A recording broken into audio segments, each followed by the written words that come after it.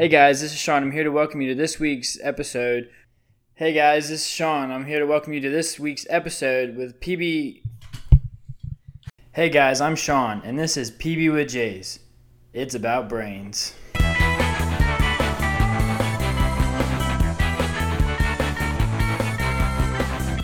For those of you wondering why our podcast sounds a little weird today, it's because we have a guest speaker and a live audience this week.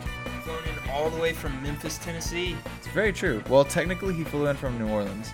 It's a little convoluted, but the ticket was way cheaper and we kind of needed a car there anyway. I don't know. It's weird. But yeah, anyway, we have a live audience today. His name is Sean, as you heard in our intro. And the extent of his knowledge about our podcast, despite the fact that he is my brother, is that it's about brains. I think it's a pretty good description. It's pretty accurate. It's pretty accurate. I can't deny that. People were asking me about it today. They're like, what does the PB stand for? I'm like, physiology of the brain. I'm not exactly sure what that means, but it's about brains. That's awesome. Was that at your office? That was in my office. That is so cool. That's cool. See, we're expanding our horizons here. We got people flying in. We've got businessmen and women talking about us in the office. Sort of. I was talking about with other interns, but... They're businessmen. Interns. Yeah. My parents they've... Oh, yeah, you mentioned that. Yeah, I told you. They've listened to... I think they binge listened maybe to a few episodes. That's the best way to listen to podcasts. But oftentimes, if they're like real established podcasts, the binge listening is just this bottomless hole of episodes, so you can't accomplish anything. So the benefit of binge listening to PB with J's is that you can actually finish all of them in one sitting. That's a long sitting. You can finish all of them in one day. Yeah, you can do it in a day. I'm just saying I wouldn't have the patience. Oh man. Well, how are you today, my friend? It's our time here in Houston has come to an end, it seems. This is the last episode in the great state of Texas, to be recorded in the great state of Texas. That's true. That's crazy. It's been a whirlwind of a summer. Yeah, it's really bizarre that it's over. I have to say, passed very quickly, but it's been a great experience so far. Yeah, I would say that if nothing else, it's been synaptic. That it has indeed. Yeah, man. So yeah, wrapping up here in Houston. About to head back home, and both of us are actually headed to Tulane, kind of relatively beginning of August for RA training. So that's gonna be a good time together. Yeah, it's coming up quick. Yeah. You're headed home in 2 days. Yeah. I'm headed home in like a week. And then life commences again as RAs. Yeah. But before we jump into content, I'd like to share with the audience my favorite phrase of the day. The greatest thing I've heard all day. Have a suspicion I know where this is going. Oh, you definitely do. Because I wrote it down and you watched me write it down. Oh, goodness. So we were sitting here and Joe was looking at stuff online. We're looking at getting another microphone. Yeah. So you guys have probably noticed the somewhat faint sound quality. We are working on that, both with our editing skills, mostly Jacob's editing skills, but also getting another mic. I think that'll help a lot to each have our personal sound. But anyway, that's what we were looking up. Anyways, and then I think you're just on Amazon or something. And yep. And this is what I heard from you. Whoa. Look at those shoes. They're so cool. But it says they're women's shoes. That's exactly what it sounded like, and if I recall correctly. And it suits you well because it did not surprise me. I just appreciated the moment. Yeah, I love shoes. I'm a big sucker for shoes. There are cool shoes though. So anyone out there listening, they have some cool women's shoes on Amazon right now. They're tennis shoes. Yeah. So just get your time machine, go back a few weeks. Oh man. Anyway, what's on tap for today? Today we have Chorea. Just kidding. Chorea. Yeah. Not Korea, not the country. Right. Chorea. North or south, neither of them. Chorea. Which at first I thought I hadn't heard before, but then I was like, wait, that kind of sounds familiar because we've talked about it a little bit before. I think we've probably mentioned it before. Because you know what we've covered before? Oh, what is that? Huntington's disease. That was like 2 or 3 weeks ago, I think. Yes, indeed. That's what it's from. And if you don't remember, Joe, I remember obviously because I understand all the science. Right. Huntington's disease is an inherited disease that causes the progressive degeneration of nerve cells in the brain. And I know that because I keep track of all of our outlines. And because I remember, but naturally.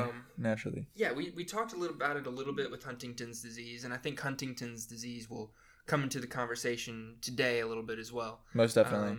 So if you need a refresher, we talked about that one point, so check it out. I don't even remember what episode it was, but it's on there for sure. I think maybe episode 4. But yeah, so Chorea, that's our topic for the day. I don't remember exactly how I found this one, but when I started to do a little more digging in and research on it, I was pretty interested by it all. I think because so you mentioned Huntington's, and Huntington's is the sort of the prototypical case that presents chorea. But what I found is that it's a little more complex than that, and that it's seen in a lot of other different diseases and physiological contexts as well. So we see it in Huntington's, but we also see it in other genetic mutations. We see it in some autoimmune diseases. We see it in rheumatic fever, specifically. Encephalitis is another example. So it's interesting. When I was going through this research, it seems like this has been a pretty well established and observed and sort of characterized trait that is seen in a lot of neurodegenerative disorders and other sicknesses. But the medical community has just seen this as a symptom. And then just recently, in the last couple decades, we've kind of taken a step back and said, all right, what is actually going on here? Is there a way we can treat this? Because in severe cases, it can be really debilitating. It makes it difficult to eat, to walk, to write. So to sort of just live as you are used to living, your sort of typical daily life and daily tasks are really difficult. And so the medical community has been taking a little bit of a step back and saying, all right, well, let's dive into this research a little bit more vigorously. And they're finding that it's pretty heterogeneous, meaning that there are a lot of different presentations and a lot of different diseases. So it's a lot more complex than I originally thought it was, which has been kind of cool to go through. But yeah, so to kind of sum that up, this isn't like, I guess most of our episodes are on like specific diseases. Right. This, however, is not that kind of episode. It's more, chorea is more of a symptom that appears in multiple diseases and circumstances. So it is a result of something. It is not that thing. Yes. Good description. Cool beans. But we have done a small injustice thus far. We haven't actually described what it is. So you have a description of chorea for us? Of course, that's one of the things that I am actually capable of doing. You're capable of many things, Jacob. Especially reach for your dreams. Finding definitions, man. Webster's. I might send you a resume. No, because I use you for all my... Never mind. University of Florida Center for Movement Disorders and Neurorestoration. This is where I got the definition. Nice. Today. Chorea refers to involuntary movements characterized by their random, brief, and non-rhythmic character. Yes. So it's like a lot of abnormal, involuntary movement that's just kind of irregular. Right. Yeah. So I think the word origin is interesting, especially in describing what you just said, the definition that goes along with the word origin. I have no idea how to pronounce the Greek word, but imagine it's something along the lines of chorea, something along those lines. But essentially, it's the Greek word meaning dance, and you can kind of think of choreography, you know. That makes a little sense, yeah. Exactly. Okay. Some little etymology for you. But yeah, so it's this idea of dancing involuntarily is a way I saw it described somewhere. I don't know. Did you get a chance to watch any videos online? No, I did not watch any. I should have watched videos, but no, I didn't. Yeah, they were very helpful to visualize what's going on, and it really does look like that. It looks like kind of uncontrolled and moderately uncoordinated dancing, and it's involuntary, so you just kind of do it. And so you can imagine and picture that if your body was just kind of dancing in uncoordinated fashions, how that would be really difficult to do anything, and that's the issue. One of the biggest complaints of the Chorea symptom is the difficulty of eating afterwards. So, but yeah, it was a good video. For listeners out there, I would definitely say go check the video out, because it really gives you a picture of what we're attempting to describe. But it's a difficult thing to describe. But yeah. But we're gonna try and describe it anyways. Yeah. Yeah. So this is kind of what the symptoms look like. I'm sure you kind of have a picture in your head already, thinking about what you've described, Joe. Right. But yeah, it's just kind of abrupt and irregular movements, and sometimes it can look more purposeful, sort of. It just might seem like a lack of coordination or clumsiness. Right. A lot of times it'll manifest itself in not being able to hold things well. So you might drop things like that. Yeah. See how many times I can use the word things. But then it can be more severe too. It can even affect your ability to walk. Right. Yeah. The videos that I saw were a little bit more of what you were describing, that it kind of seems somewhat purposeful, but largely uncoordinated. I think that's a better description from what I was looking at. But the walking was big, because it's not just like your arms or your hands that are having these muscle contractions, but it's also your legs. I don't know. It looked really difficult. It was also, from like a medical perspective, really fascinating to me, because I'd never seen anything like that in any of my classes I've taken. I haven't seen a picture of these like involuntary contractions, but yeah, I would definitely, if you haven't gotten the point, I would definitely go check the video out. There's a couple of them that you can see, and we could even put a link in the podcast episode for you, so you could just click on that. I will write that down, so we'll do it. There we go. But yeah, so I don't know, you have anything else for the descriptions over here?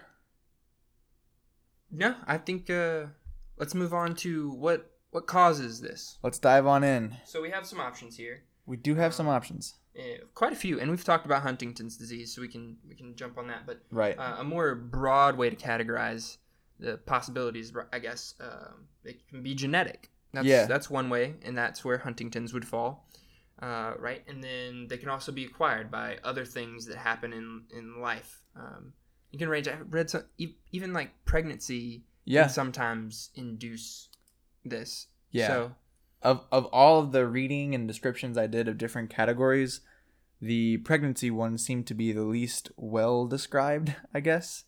But pregnancy is that it's an odd chunk of time where hormones are very different, and those hormone differentials affect your brain functioning, and so there's a lot of things that sort of develop and happen in pregnancy that aren't well described, and Chorea being one of them. But yeah, so the what you're saying for acquired, I think a big one is immune or infection, which can also kind of be interrelated, but streptococcal infections in children are one of the common connections. That's strep throat, right?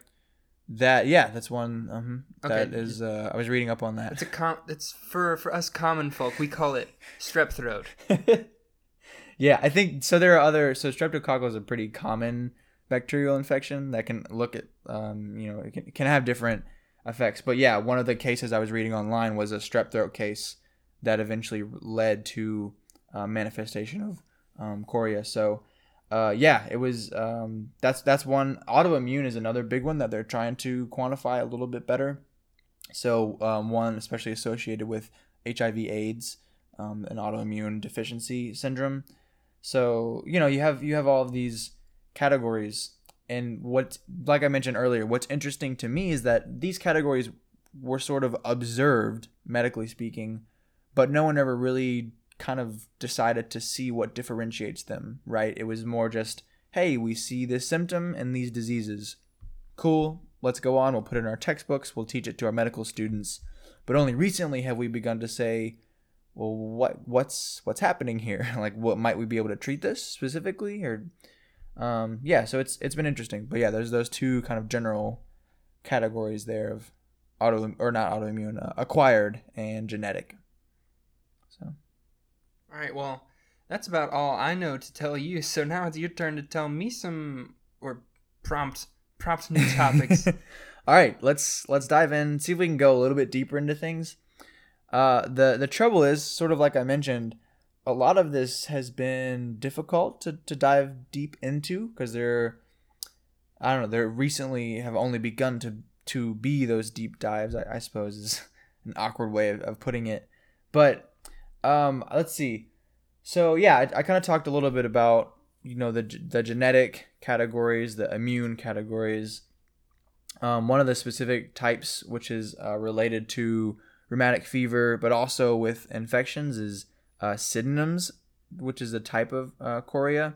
That's one of the more common ones after the Huntington's associated version.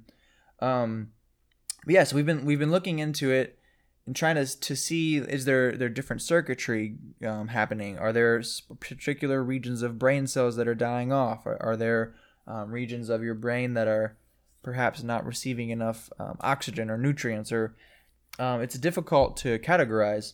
I found a great paper, though, that was working towards that aim, that was using a lot of sort of new age imaging technology in an effort to better diagnose and categorize cases of chorea. This paper was pretty helpful in revealing a few of the big things that I saw. But again, the purpose of the paper was to say, all right, let's look at, it was a meta-analysis is what they call it. And a meta-analysis in science is when you take a collection of papers written over a particular subject and you analyze all of those papers together. So it's kind of a useful way of saying, this is what we have learned in this topic. I did one of those this week on parent guarantee contracts for international companies. All right. Did a meta-analysis. That's awesome. Nice little crossover there. That's cool. So same idea in science. You sort of take a big picture look at things. So this meta-analysis was using imaging techniques, like I said. So there was some fMRI, which stands for functional magnetic... Man, I'm not sure. Functional MRI is how I've always thought of it. Magnetic radiant imaging. We got to look that one up. We'll let you know. I should know that. Anyway, they use functional MRI. They use PET scan.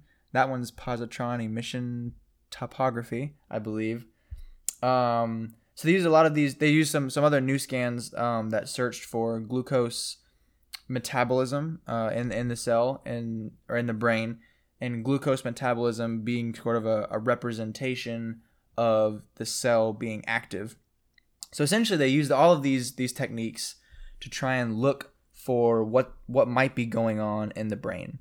And so one of the categories of research was sort of the anatomical and or like regional searches.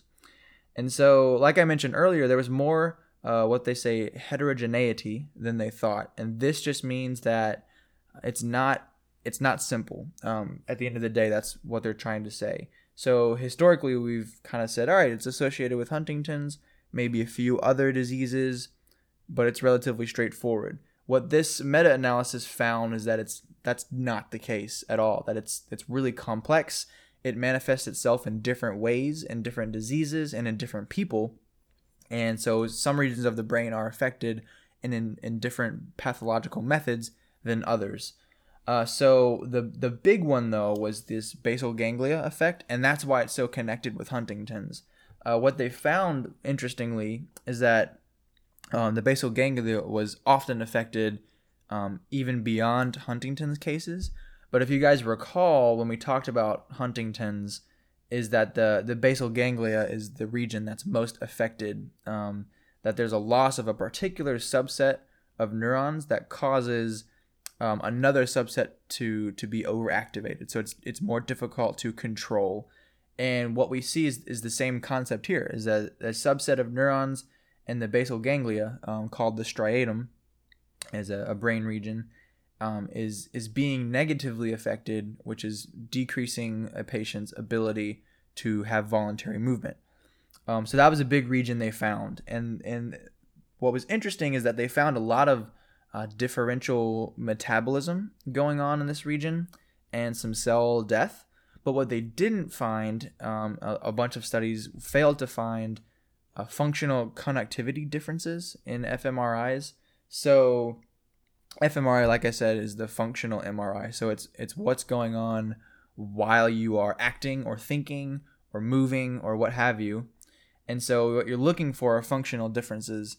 I'm not sure, maybe like a post office is a good comparison, that perhaps you lose a post office or two, as FedEx becomes dominant, but that the overall ability to, ship mail across the U.S. remains the same. This is kind of what the study was saying, that there are brain regions that were losing some neural populations, but that the connection seemed to be similar and retained. So it was kind of intriguing and a little paradoxical for this meta-analysis, again, sort of showing that there's a lot we still need to know.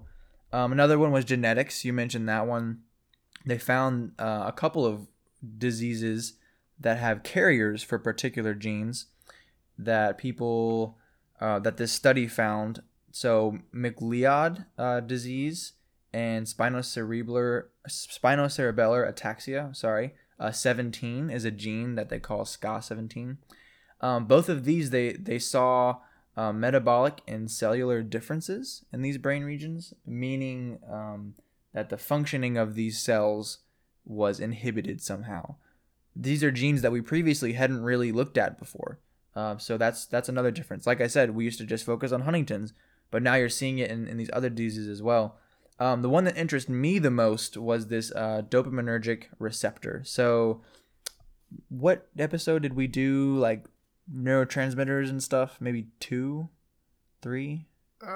Between 2, 3, or 4, one of those. Nice. Anyway, so you'll probably remember dopamine. You've heard that thrown out there before. But it's a type of neurotransmitter that is best known for its involvement with Parkinson's. So that's the drug you take is a precursor to dopamine. But we have a decreased dopamine, specifically dopamine 2 receptor concentration presynaptically in these regions. What that means is that there this dopamine regulation of movement, which you see that in Parkinson's, to give someone dopamine helps them regulate movement, that there's a loss of the receptor that helps to regulate that movement. So again, like this is a huge discovery that we don't really understand fully, because we also saw that in many patients that after a certain time period, they would have an upregulation of dopamine receptors to try and correct for the issue that had developed, oftentimes unsuccessfully. So we don't really understand what's going on, but this is something we had never dreamed we would necessarily find when doctors would treat or discuss chorea before. Just super interesting to me, because that's really getting down to sort of the molecular neuron functioning aspect of things. But that's what I found. I think the meta-analysis was the most helpful to me. But to run it back by you one more time, there's some anatomical and regional things that we see. The basal ganglia is the big one. And that's interesting because that's also what we see affected in Huntington's. And even in Parkinson's as well, in the substantia nigra. But anyway, that's a whole nother podcast.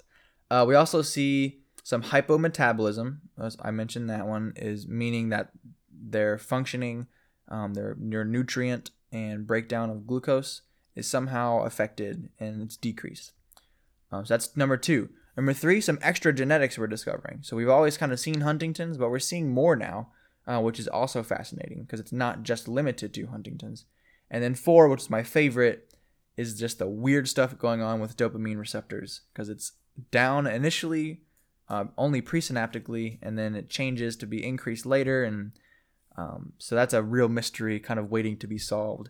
So as you can tell, there's a lot of movement to discovering things, but still a lot left to be discovered. So that's what I got for you.